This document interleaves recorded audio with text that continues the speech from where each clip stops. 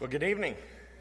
Good to see those who are here in person. Glad to have those of you who are joining with us online there. Do be alert this evening, especially later into tonight, as storms come through. So welcome there on Facebook, on Twitter, on YouTube.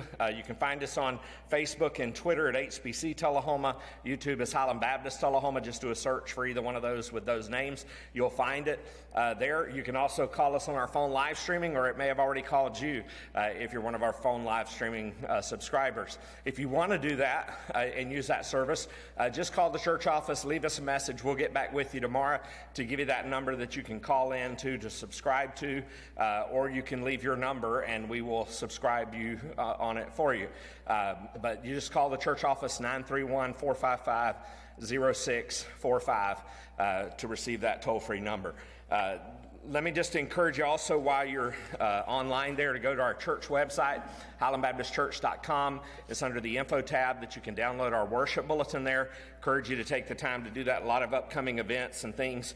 You'll especially find our order of service, sort of, at least the gist of what we'll be doing on Sunday, Easter Sunday. So we'll be having sunrise service at 7 o'clock, followed by breakfast, and then we'll be having Sunday school at 9:15, worship at 10:30 here in the sanctuary. The choir will be singing a couple of songs, so I encourage you to join with us if you can in person. You're going to be blessed by the service this coming Sunday.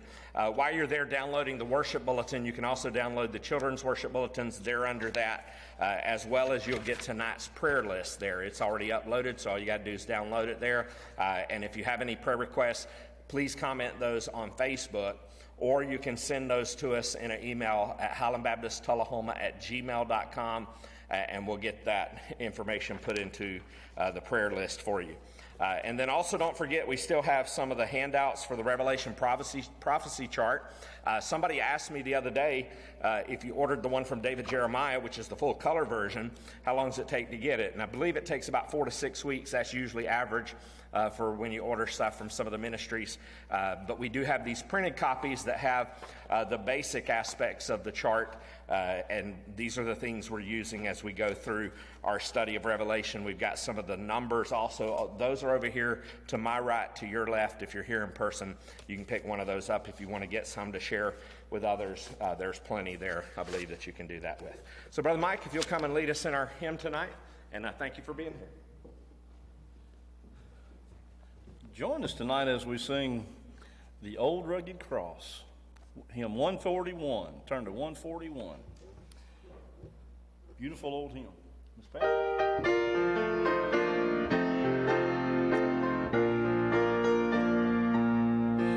On a hill far away stood an old rugged cross, the emblem of suffering and shame.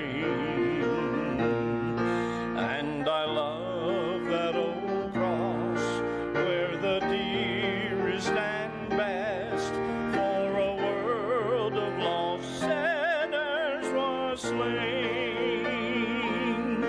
So I'll cherish the old rugged cross till my trophies at last I lay down.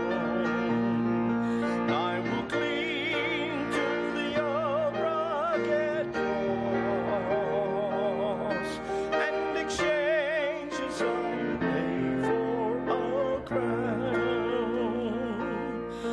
Oh, that old rugged cross, so despised by the world, has a wondrous attraction for me.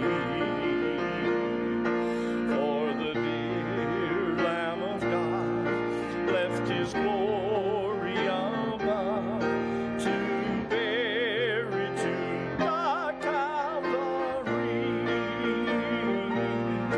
So I'll cherish the old rugged cross till my trophies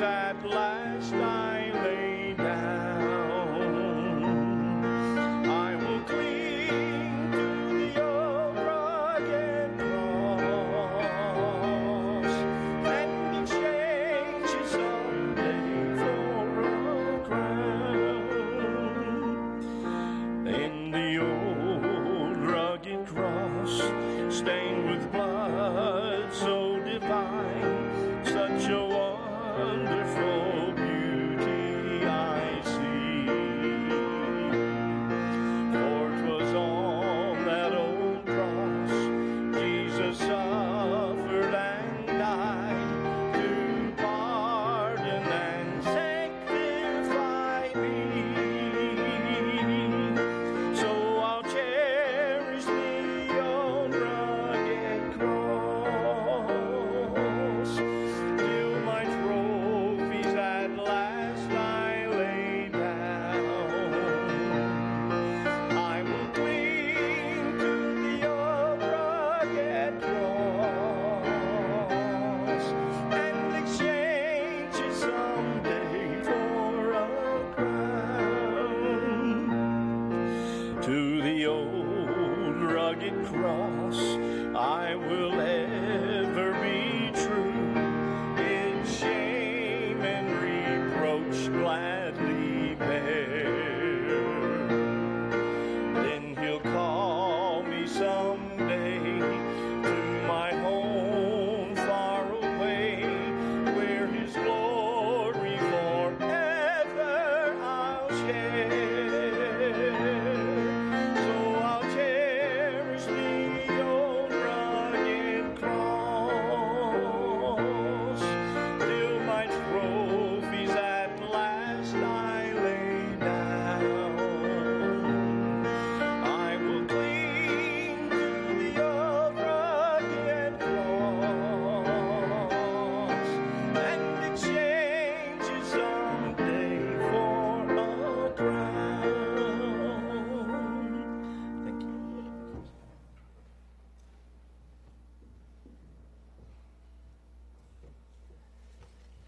All right, so if you are there online with us, be sure, as we said, to go to Facebook. That's where we'll be looking for prayer requests. If you don't get your prayer requests in time for our prayer time tonight, we'll definitely check here at the end just to make sure. So go ahead and be sure to comment anytime during our time of prayer. Let me just go ahead and mention to you a few, and I'm going to have to leave FaceTime for just a moment to get a message up so that I can share some of these. I've got a couple of these that I need to add and share with you. Want to remember the family of Joe Hudson, who's the mother of Judy Pearson. Some of you may know Judy from being here several years ago, but just remember her family in your prayers and the passing of her mother, Joe Hudson. And then also remember Brenda Brady Holder, who had her eye surgery, as well as to remember Steve Connor. Steve sent me a message this afternoon, said he wouldn't be able to be here probably, but his eye surgery this morning went very well, said thanks for the prayers, and so we praise the Lord for that. He also gave an update on Rosalie Moore.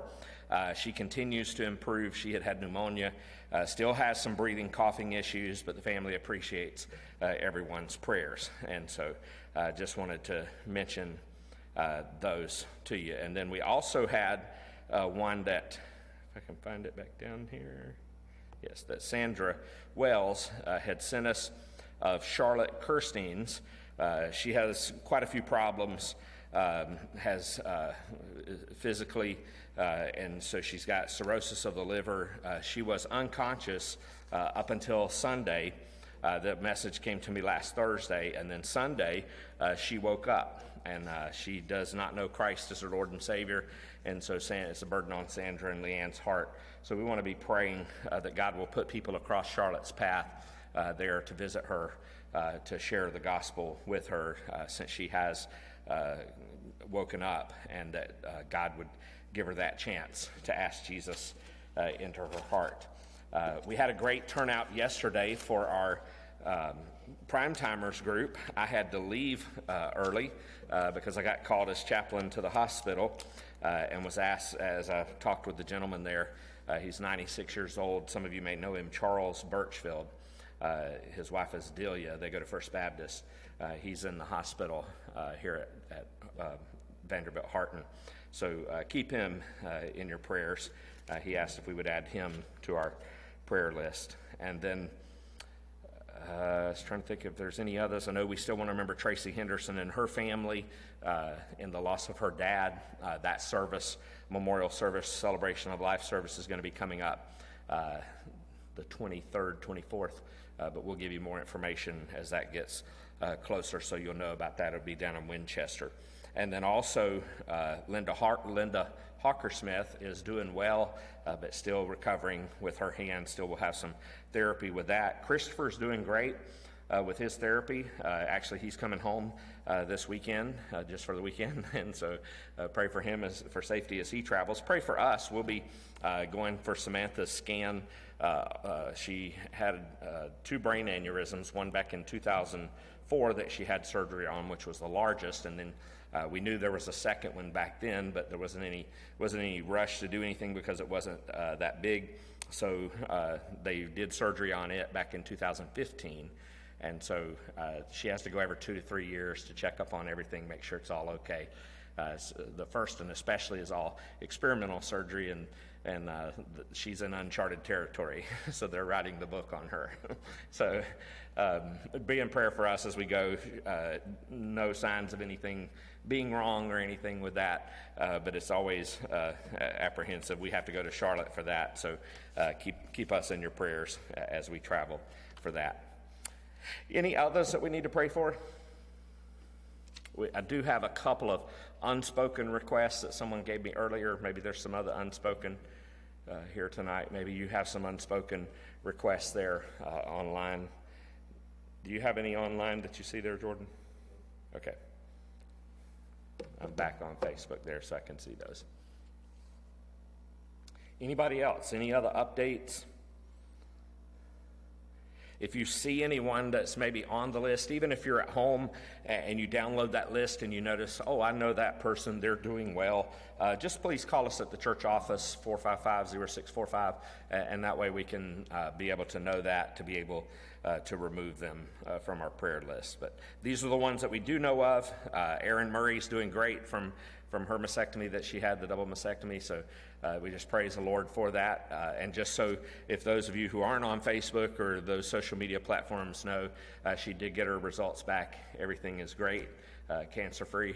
It's a 0 on the levels there, so cancer-free. So we just praise the Lord for that. So just continue to pray for them as she continues to heal. All right. I don't see any others, and I don't see any on social media there, so let's go to the Lord in prayer, and we'll uplift all these, and then we'll get into our Bible study tonight.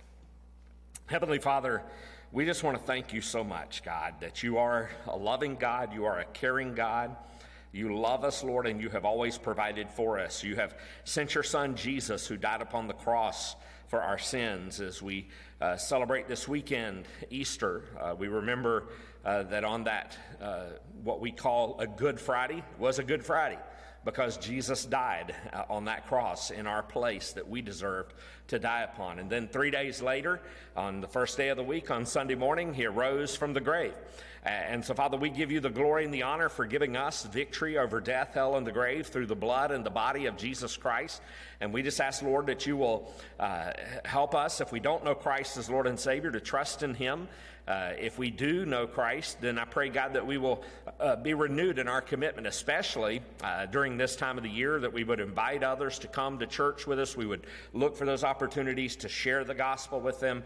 And Father, we just thank you so much for the opportunities that you have given us. Thank you for the Easter egg hunt and party that we had this past Saturday, and being able to reach out to so many families, so many individuals. And Father, I just pray that seeds that were planted will continue to grow, even as we continue to hear good reports all throughout even this week so far from that. So Father, we give you the glory and the honor for all you're doing, and we ask, Lord, for you to bless us as we come before you in prayer. And Lord, we know for you to bless us and for you to hear us, we must make sure that we have confessed our sins before you. And so we come before you tonight, Lord, to ask you to forgive us and to cleanse us of all of our sin. We ask, Heavenly Father, for you to renew our faith with you and help us, Lord, to walk faithfully with you each and every day, to love others and to love you with all of our heart, soul, strength, and mind. And we've not always done that, so we ask for your cleansing by the precious blood of Jesus Christ. Lord, we come before you on behalf of these individuals tonight on our prayer list and those unspoken requests upon our hearts and the others that we've mentioned even. Father, I pray that you will just hear our hearts and that you will reach down your healing hand upon each and every one of these individuals. Many of these are physical needs, and so we just ask for you to divinely intervene, Lord, to bring perfect healing to their bodies. And Father, through the difficulties that they're going through, Father, we pray that you will be glorified and honored. And I pray, Lord, that we would not forget to testify and to give you the glory and the honor for the healings that you have brought about thus far,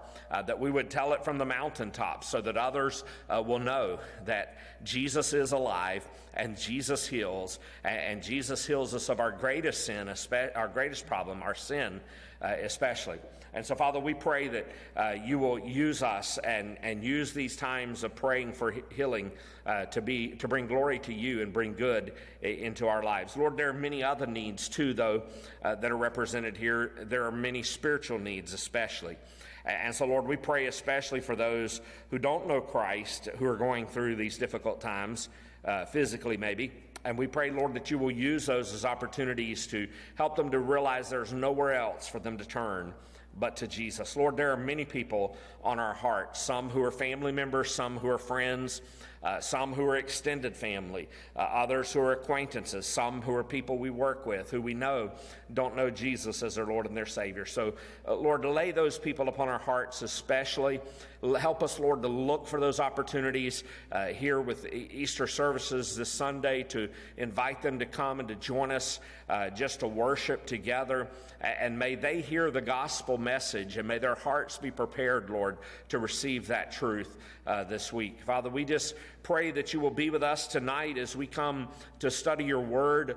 Lord, we especially look for that threefold blessing of hearing your word and reading your word, but especially the keeping of your word. Help us to see the application for our lives, even as we go through these prophecies tonight in Revelation 6. Lord, make your word known to us and help us, Lord, to realize that Revelation is not there to confuse us.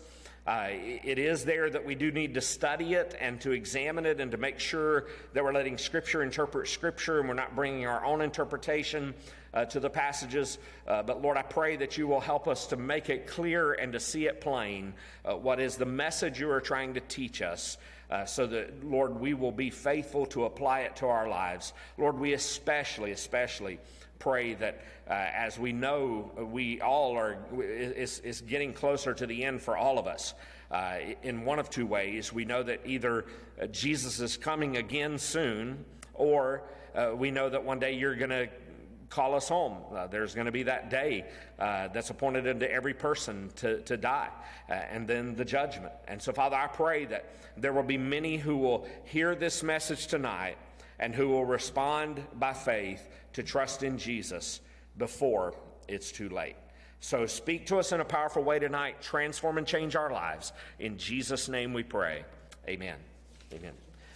We'll take your Bibles, if you will, turn to the book of Revelation, chapter 6, and verse 1 through verse 17. We're going to be looking at this entire chapter on this section.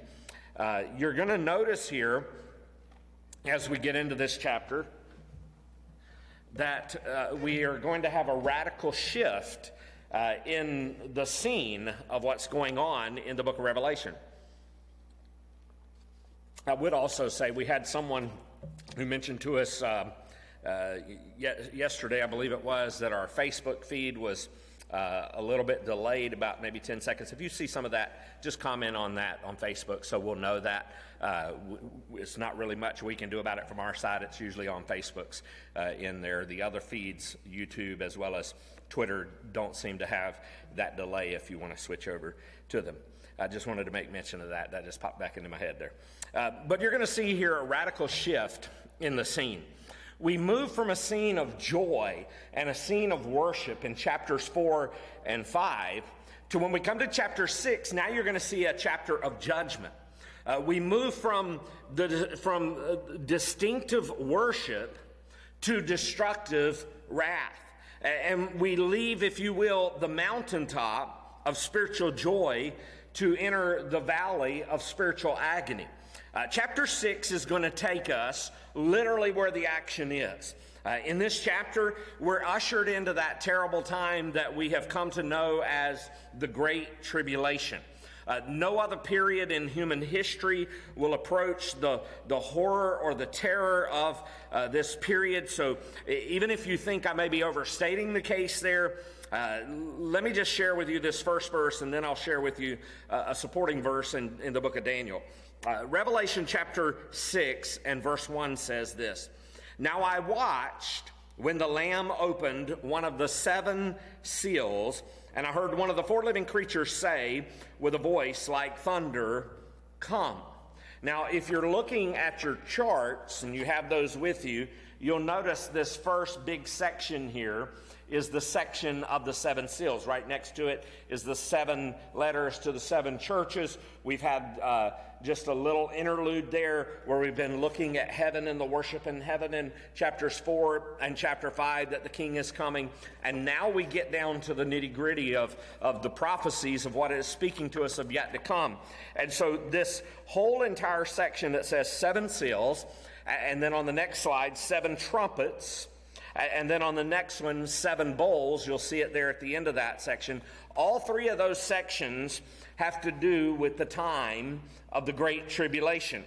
And then there's just a little bit there at the end with the end of the false religion and the collapse of the world market, and then the second coming of Jesus Christ. So as we go through these next chapters, this is where we're going to spend a bulk of our time for a little while in this time of the Great Tribulation. Now, we won't get into tonight as much. We will a little bit later, more specifics about the Great Tribulation, because that will entail for us to go back to the Old Testament to look and see about the Great Tribulation. How long does it last?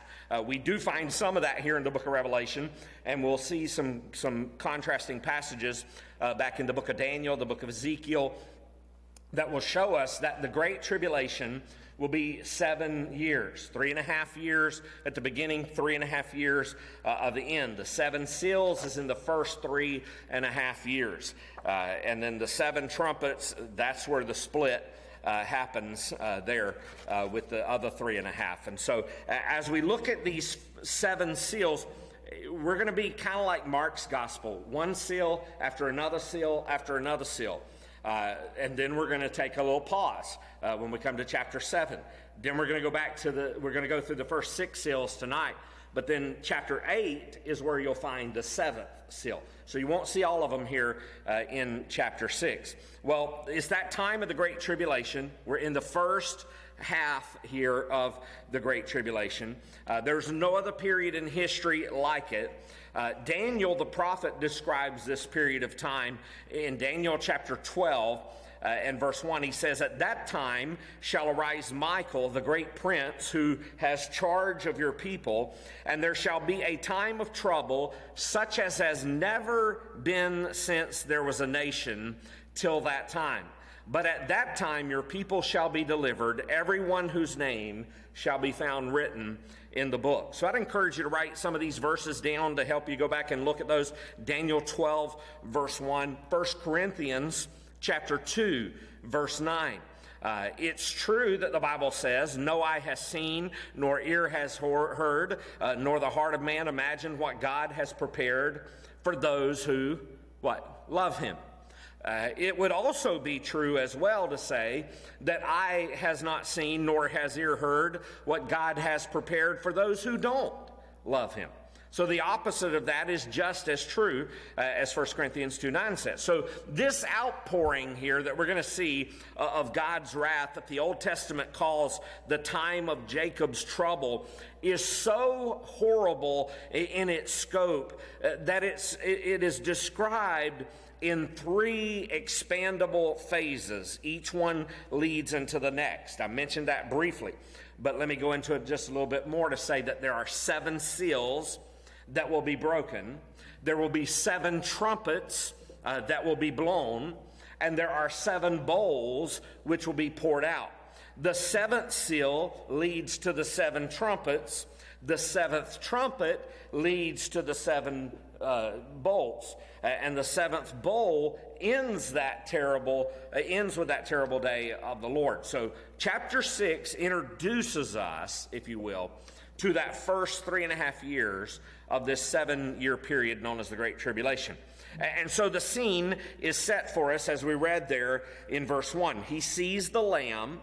He sees one of the 7 seals on that scroll. Remember, we talked about that before. When they were worshiping, that was one of the things they'd asked, who's worthy, not who wants to, but who is worthy to open the scroll, to remove the seals. There was only one that's worthy, and that's the Lamb. That's Jesus Christ. So John now is watching the Lamb open one of the 7 seals, and it says that he hears one of the living creatures say with a voice, like thunder, come.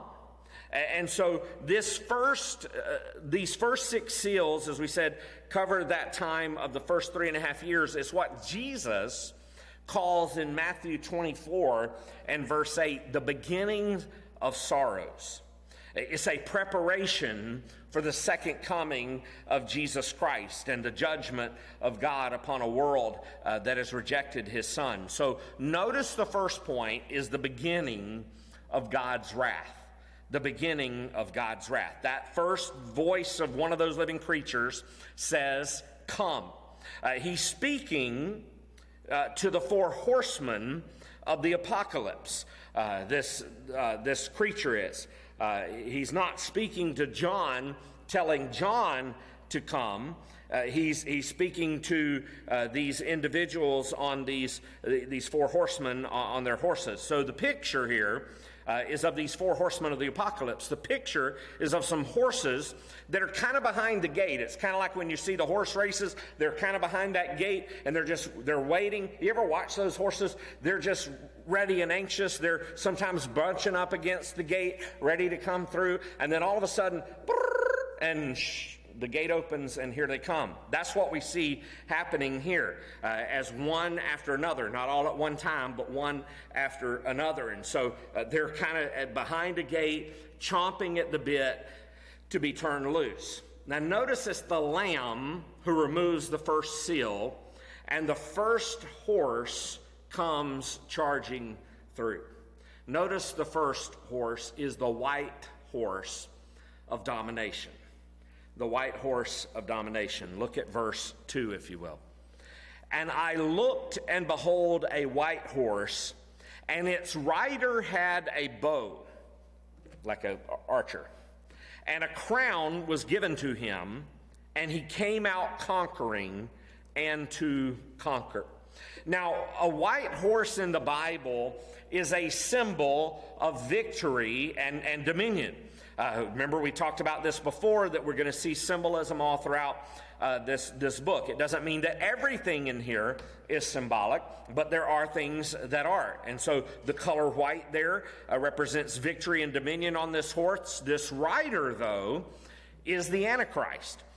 Satan's Superman, if you will. He comes riding on a white horse because he is the counterfeit to Jesus Christ. He's the devil's imposter. He's, if you will, a demonic substitute for a divine Savior. His only weapon is a bow. But notice that there's no arrow. All we see is that he has a bow. No arrow, no quiver. The bow symbolizes the power of this Antichrist, but the absence of the arrow points out that he'll never need to use his bow. This is a bow, if you will, of bluff, not a bow of battle. When Satan's Antichrist comes, he will not conquer so much by power as he will by promise of peace. In fact, he will come crying, peace, peace. That's what his whole message is all about.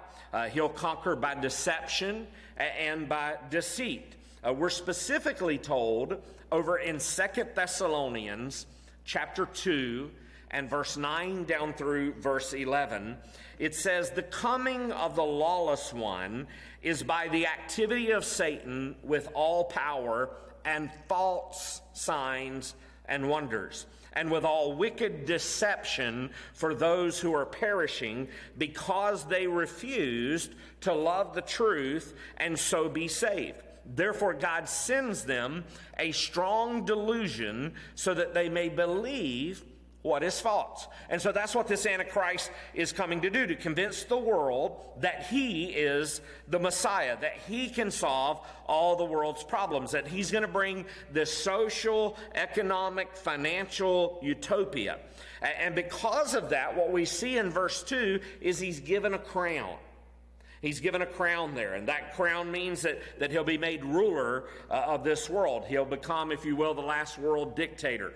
He'll take over this world without firing even a shot. The Bible says there that he goes out conquering and to conquer. All that he will know is victory. No one's going to dare to stand in his way. He'll be hailed as the king of this earth. Jesus said this in John chapter 5 and verse 43. He said, "I have come in my Father's name, and you do not receive me. If another comes in his own name, you will receive him." That's who Jesus is talking about. What Jesus is saying here is, the world rejected me, who is the true Christ, the true Messiah, but you're going to receive the false Christ, the Antichrist.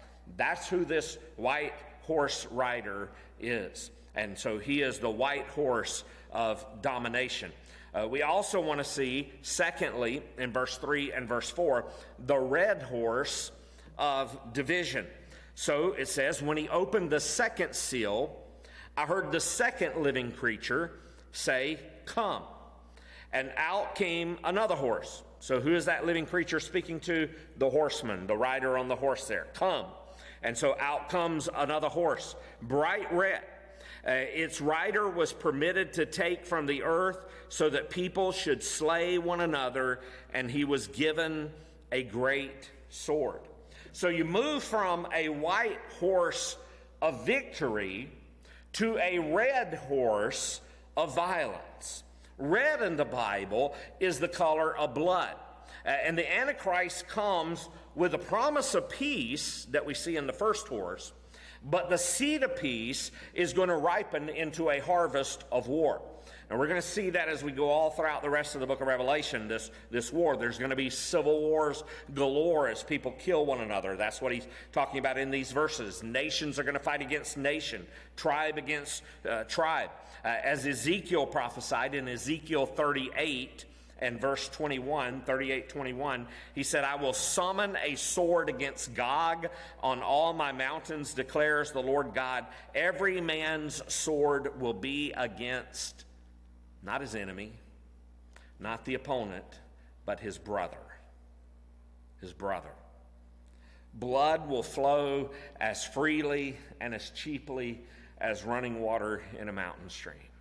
Because never before has the stage of history been more prepared to handle this red horse of war than now. The world's combined inventory, think about this, the world's combined inventory of nuclear warheads remains at a very high level. 9 countries possess roughly 12,700 nuclear warheads as of early 2022. That's unbelievable. And get this, approximately 90% of all nuclear warheads are owned by 2 nations, the U.S. and Russia, who each have about 4,000 warheads in their military stockpiles. The current stockpile nuclear bombs give the human race the power to destroy the earth at least 15 times over through nuclear flames reaching 130 million degrees in one blinding flash. There's enough nuclear firepower today to kill every human being on this earth 125 times each. Today, not only do we see homicide, the killing of another person, we see today things like infanticide, the killing of unborn babies. But then we're also going to see fratricide, the killing of brothers and sisters. We're going to see parricide, the killing of one's parents. We're going to see genocide, the annihilation of entire races. And for the first time in history, there is the possibility of cosmicide. I hadn't even heard of that word before till I was looking more and studying in this passage here. Cosmicide is the annihilation and obliteration of the entire earth. With nuclear weapons, the red horse of war could ride right up to our front door, and there's not absolutely anything we could do about it. Somebody was to set off a nuclear bomb around this world, not absolutely anything we could do about it. You just have the after effects of it. This rider is going to take peace from the earth. Notice that's what it says in verse 4. He comes out bright red. Its rider was permitted. So he doesn't have this authority, this power to do it, unless he's been granted it. He's been granted it by God, and so he's been granted the permission to take peace from the earth so that the judgment would come, so that people should slay one another, and he was given a great sword. So because while Jesus came to bring peace, the devil comes to bring division and to bring war. Jesus is a peacemaker. The devil is a peace taker. So we see that second horse, a red horse. Notice the third horse is a black horse. It's a black horse of deception. The black horse of deception. Notice verse 5. When he opened the third seal, I heard the third living creature say, "Come." So here comes the horse. Here comes the rider. I looked, and behold, a black horse. And its rider had a pair of scales in his hand. So think about what's the scales there. Scales are like the balance scales to weigh things out. And so you can almost see the image of what this rider is coming to do.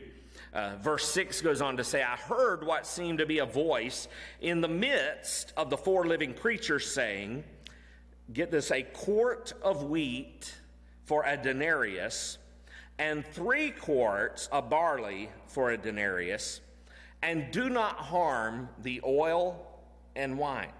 So this rider, we said, first of all, holds some scales in his hands. These are measuring scales used to measure wheat, used to measure grain. It's going to be a time of great famine in this great tribulation because famine always follows war. In fact, famine kills more people than war ever does. In 1946, more people starved to death than were killed in the 6 years of the entirety of the World War II. Black in the Bible is the color of famine. You go back to the book of Lamentations in the Old Testament. Lamentations 5 and verse 10 says, our skin is hot. Some versions use the word black as an oven with the burning heat of famine. Starvation is one of the most terrible ways to die known to man. Lamentations 4 verse 9 says, happier were the victims of the sword than the victims of hunger, who wasted away, pierced by the lack of the fruits of the field. That's Lamentations 4:9. And so food is going to be so scarce in that day that it's going to be given out by weight, sold for a high price. Now the word quart there that we see is used to represent the amount required to feed a person for a day. So you read there that it tells us that this, in verse 6, he says, a quart of wheat for a denarius, 3 quarts of barley for a denarius. And so it's used to represent a quart, what it would take to feed a person for one day. A denarius represents the typical day's wages that just the common, ordinary person, not a rich person, not someone who was up in the upper status, but just the common wage for the common laborer. In other words, in that day, a person's going to have to work all day just to earn enough food to feed himself, not even his family. So this depression is going to make what we call the Great Depression look like a Sunday school picnic, if you will. It'll be a day when prices are soaring, nations are starving. Again, the world stage is being set for such an event to take place. If you think about this, of the 8 billion, almost 8 billion people on the face of this earth, almost 1 billion go to bed hungry every night. 25,000, that's 25,000 people a day starve to death, or 9 million per year. In the time it takes us to eat dinner, if it takes you 30 minutes to eat dinner, 500 people will die of starvation. That's hard to believe. It's also, though, as this verse tells us, a day when the rich are going to get richer and the poor are going to get poorer. Notice what he says at the end of verse 6 here. He says, "And do not harm the oil and the wine." So oil and wine represent the luxuries, if you will, the luxuries of the rich who are lording it over the poor. Today, in our own culture, in our own day and time, there's a greater distance than ever between the haves and the have-nots. And one of the greatest causes of revolution in the third world countries is the lack of a middle class. Today in America, people are noting the problem of a shrinking middle class. The rich are getting richer, the poor are getting poorer. And there's nothing that causes more unrest than things like, heard of this? High inflation. We think we have high inflation. In some countries today, the inflation rate is 900% a year. We think we've got it bad. But high inflation rates, high interest rates, you could almost hear even today, the stage is being prepared, the stage is being laid out for the hoofbeats of this black horse of depression. Then notice the pale horse of destruction. The pale horse of destruction in verse 7 down through verse 8. When he opened the fourth seal, I heard the voice of the fourth living creature say, "Come." And I looked, and behold, a pale horse. So every time they're saying come, it's always directed towards the horse and the rider of the horse. And its rider's name was Death, and Hades followed him. And they were given authority over a fourth of the earth to kill with sword, and with famine, and with pestilence, and by wild beasts of the earth. So think about what that verse is telling us. That in this great tribulation, when this pale horse of destruction is called forth, there's coming a Holocaust so dreadful that 1/4 of the population of the world will die. The latest population figures tell us, as we said, that there are almost 8 billion people in the world. If this were to happen today, 2 billion people would die. Do you know what that population is? That is the population of Europe, North America, South America, and Australia all combined. Wiped off the face of the earth. Now we know that Asia has about 4.5 billion. In Asia, there's about 1.4 billion, I believe it is, in Africa. But if you combine those four, Europe, North America, South America, and Australia, that's about 2 billion people. That's what would be gone in this one swell swoop. They're going to die by the sword. That is by war, like we've never seen before. We've already seen that. They're going to die with hunger. We've talked about that already, with the famine, as we've never seen before. But then people are going to be killed with death, with pestilence. In other words, terrible diseases are going to devastate this earth. Disease will become a weapon of war. Think about that. In our world today, nations have stockpiles of chemical and bacterial-infested gases that can cause some of the most grotesque and horrible deaths to millions of people. Just a few drops of the most potent nerve poisons in the arsenal of our nation can kill a person just by being brushed on the skin. We've heard of even reports of Russia doing that to individuals in other nations that were members of their own nation. You could just think that a quart of this nerve gas could theoretically kill 1 million people. And that's the day in which we're living in. Much less to think about things like COVID-19 and all kinds of biological warfare that could come from those things. Think about COVID-19. If you look at the estimates from what we've been given worldwide, 6.19 million, if the statistics are true, have died worldwide because of COVID-19. It could be weaponized. They were told that death will come by the wild beasts of the earth. So think about that. The wild beasts. These beasts are closely linked with the pestilence that was previously mentioned. That kind of gives us a little bit of clue there to what kind of beasts he's speaking of, because one of the most destructive creatures on this earth, as far as mankind is concerned, is a little creature that some of us have sometimes at our homes. You don't have it there as a pet, but you wish they were gone. Rats, mice. If 95% of the rat population was exterminated today off the face of the earth, the rat population would replace itself within a year. Think about that. That's why you can't ever get rid of those rats that you got. They keep multiplying. Think about this. Rats have killed more people than all the wars of history. Rats carry as many as 35 different diseases. Their fleas carry the bubonic plague, which killed a third of the population of Europe in the 14th century. Then fleas also carry typhus, which for 4 centuries killed an estimated 200 million people.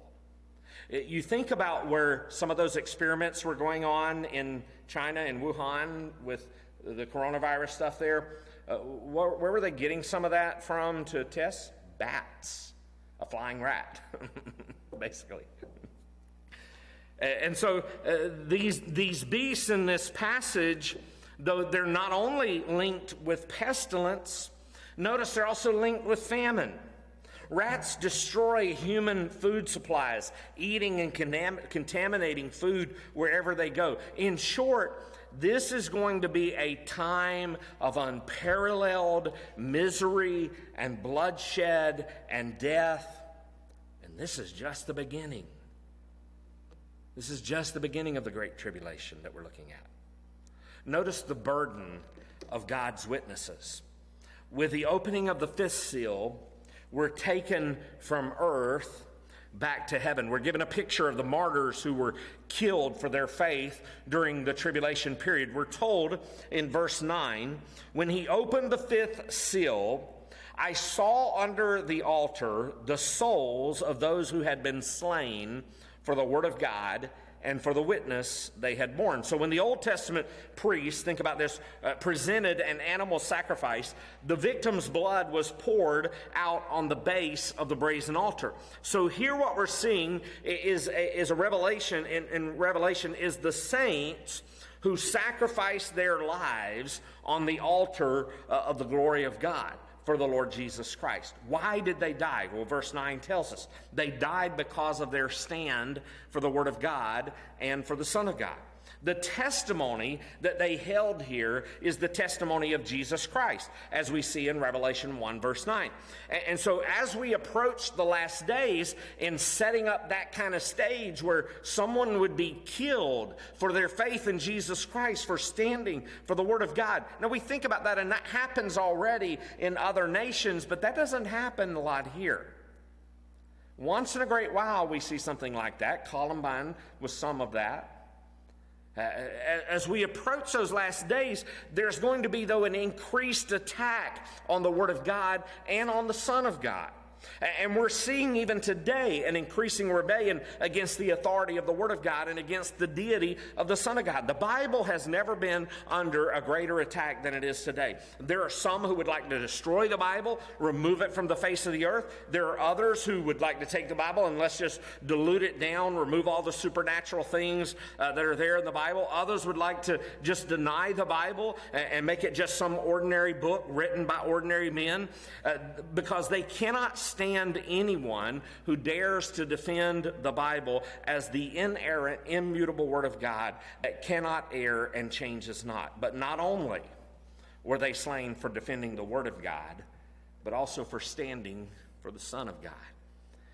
They were killed for the testimony that they held, or the witness they had borne. So when you take a stand for Jesus Christ, understand the more and more as our lives go on, you're going to see that you're going to make more enemies as you stand for Jesus Christ. Jesus, as you mentioned the name of the person who takes a strong stand even for the Lord Jesus. You may even better duck or pucker, because someone's either going to hit you or kiss you. It's either a hate-love relationship there. They either hate you or they love you if you stand for Jesus. Jesus, even himself, made enemies. And if you remember, Jesus told his disciples that if you follow me, if you love me, you're going to make enemies too, just like I made enemies. You're going to make enemies because no servant is above his master. And so these are the martyrs who were killed out of their love and loyalty for Jesus. What was it that they cried? Look at verse 10. They cried out with a loud voice, "O sovereign Lord, holy and true, how long before you will judge and avenge our blood on those who dwell on the earth?"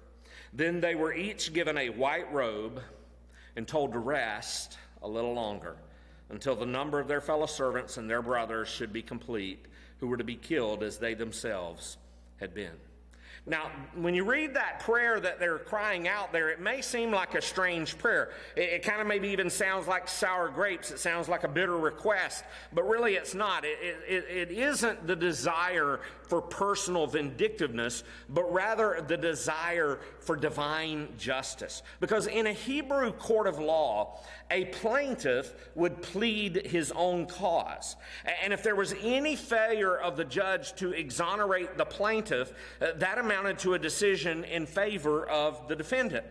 And so these martyrs had been condemned in the court of humanity and in the eyes of men.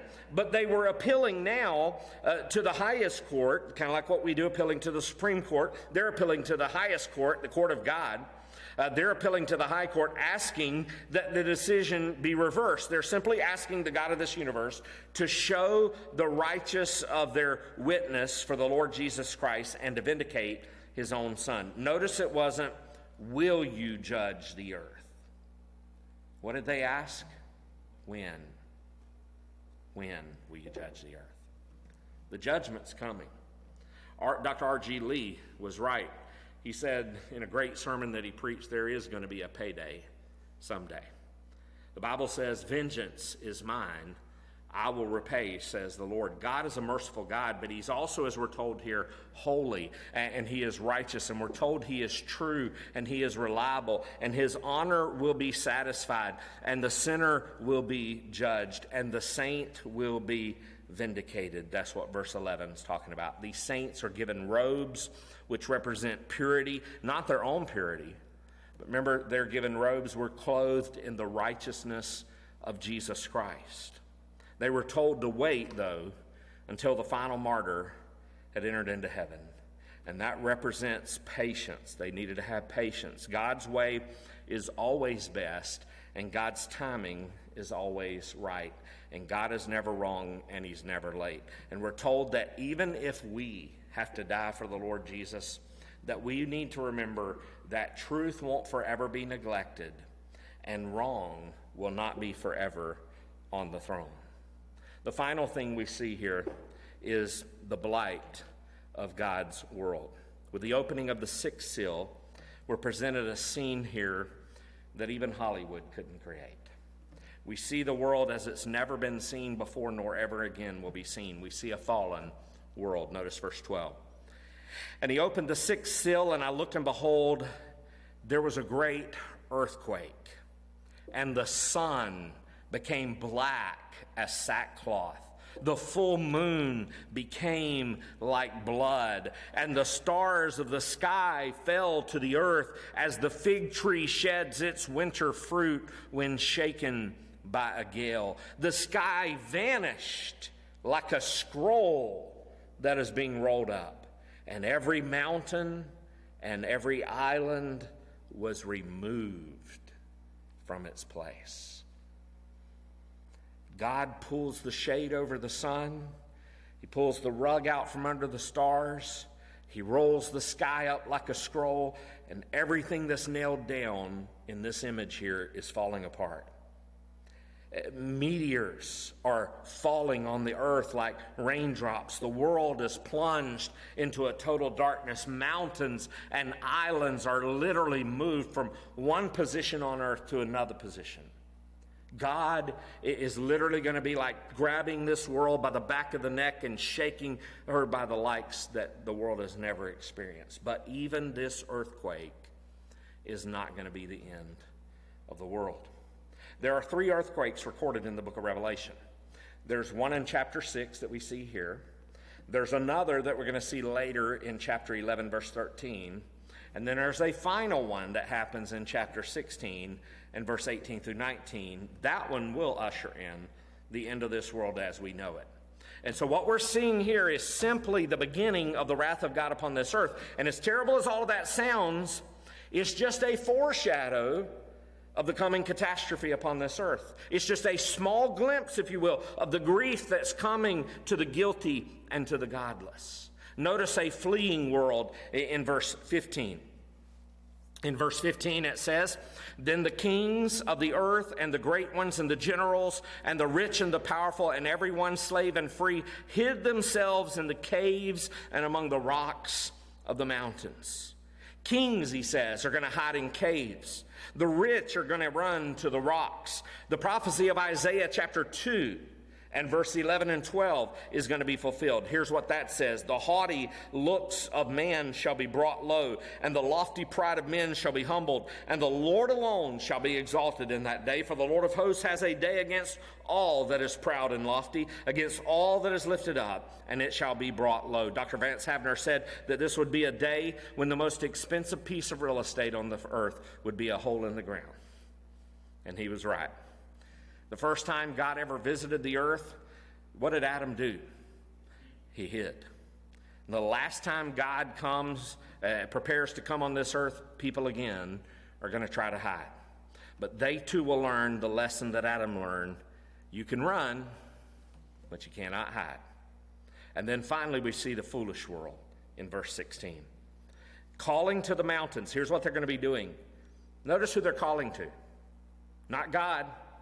They're calling to the mountains and the rocks. They're saying, "Fall on us and hide us." Not kill us, but hide us from the face of him who is seated on the throne and from the wrath of the Lamb. You see, here's the world's largest prayer meeting, and we see the foolishness of sinful people engaged in false praying. They've run to the wrong place. They've run to the caves instead of to the church. They're praying to the wrong person. They're calling out to the rocks and to the mountains instead of calling out to the one who made the rocks and the mountains. They're calling out to the creation rather than to the Creator. They head for the rocks of the earth when they should have and could have hidden in the Rock of Ages. And we read later on, this scene amazes John. It's almost unbelievable that these people refuse to repent in this terrible time of tribulation, but they don't. And as a matter of fact, just like Pharaoh in the Old Testament, their hearts will be hardened, as we're going to see soon. John tells us about them in chapter 9 and verse 20 to 21. But then not only did they refuse to repent, they even blasphemed God the more. Here's what Revelation 16 verse 10 says and 11. "People gnawed their tongues in anguish and cursed the God of heaven for their pain and sores, and they did not repent of their deeds." It's a foolish world that refuses to repent before an omnipotent God. Because as Hebrews 10:31 says, it is a fearful thing to fall into the hands of a living God.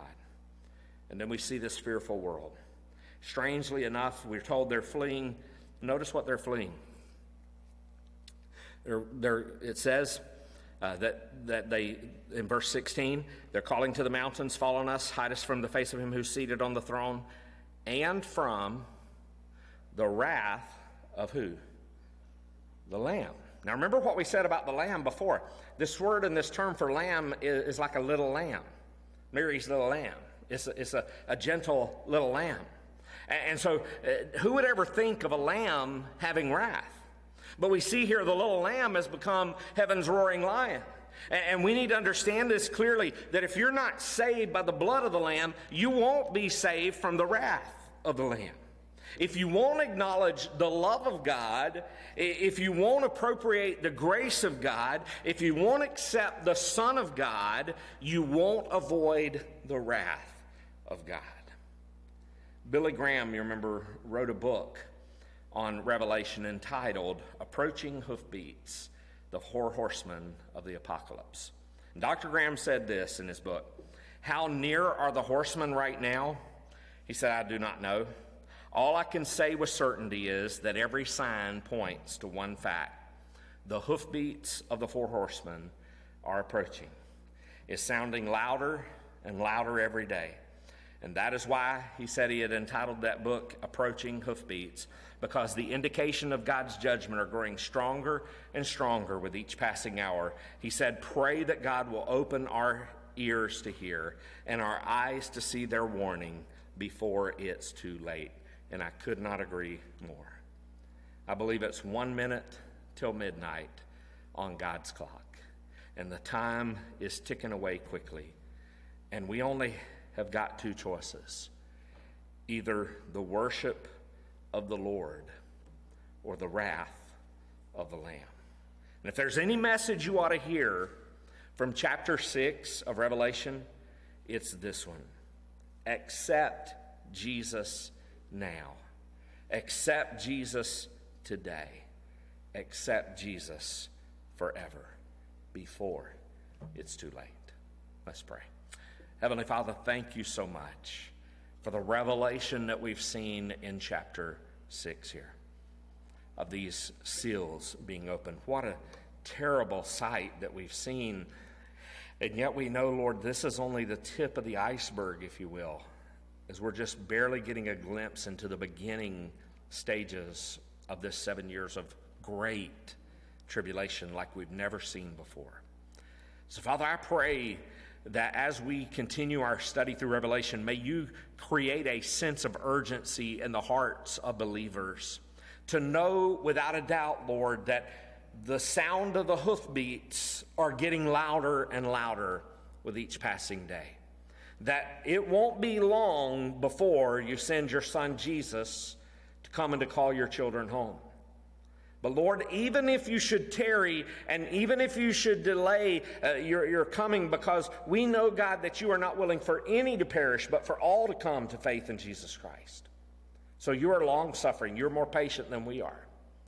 And so if you should delay, Lord, we still know that every single one of us here are getting closer to that day that's appointed for every one of us to die. And so, Father, I pray that we would make sure first and foremost that we're ready for that day, that we know Jesus as our Lord and our Savior. And Lord, if we don't, that we would call out to you and ask for forgiveness, crying out, God, I believe in what Jesus did for me on the cross. I believe in his resurrection from the grave, and I trust in what Christ did for me. And I ask you to save me and to help me to live for you all the days of my life.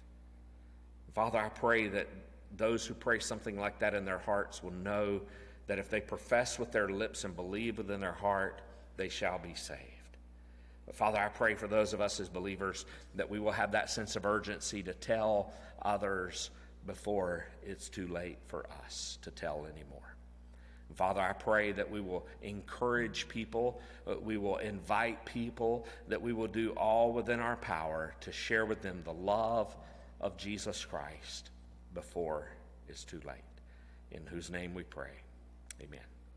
Well, thank you so much for joining us online there. We'll be back next Wednesday night to continue this study in the book of Revelation. Come and join us back then. But in the meantime, we'll be having our special Easter service this Sunday, 7 o'clock sunrise service, followed by breakfast. We'll have Sunday school at 9:15 and then worship at 10:30. Come and join us here in the sanctuary. If you cannot come, we certainly encourage you to join us there online and to worship with us there. But you have a blessed week, and you have a happy Easter Resurrection Sunday this coming Sunday. Take care.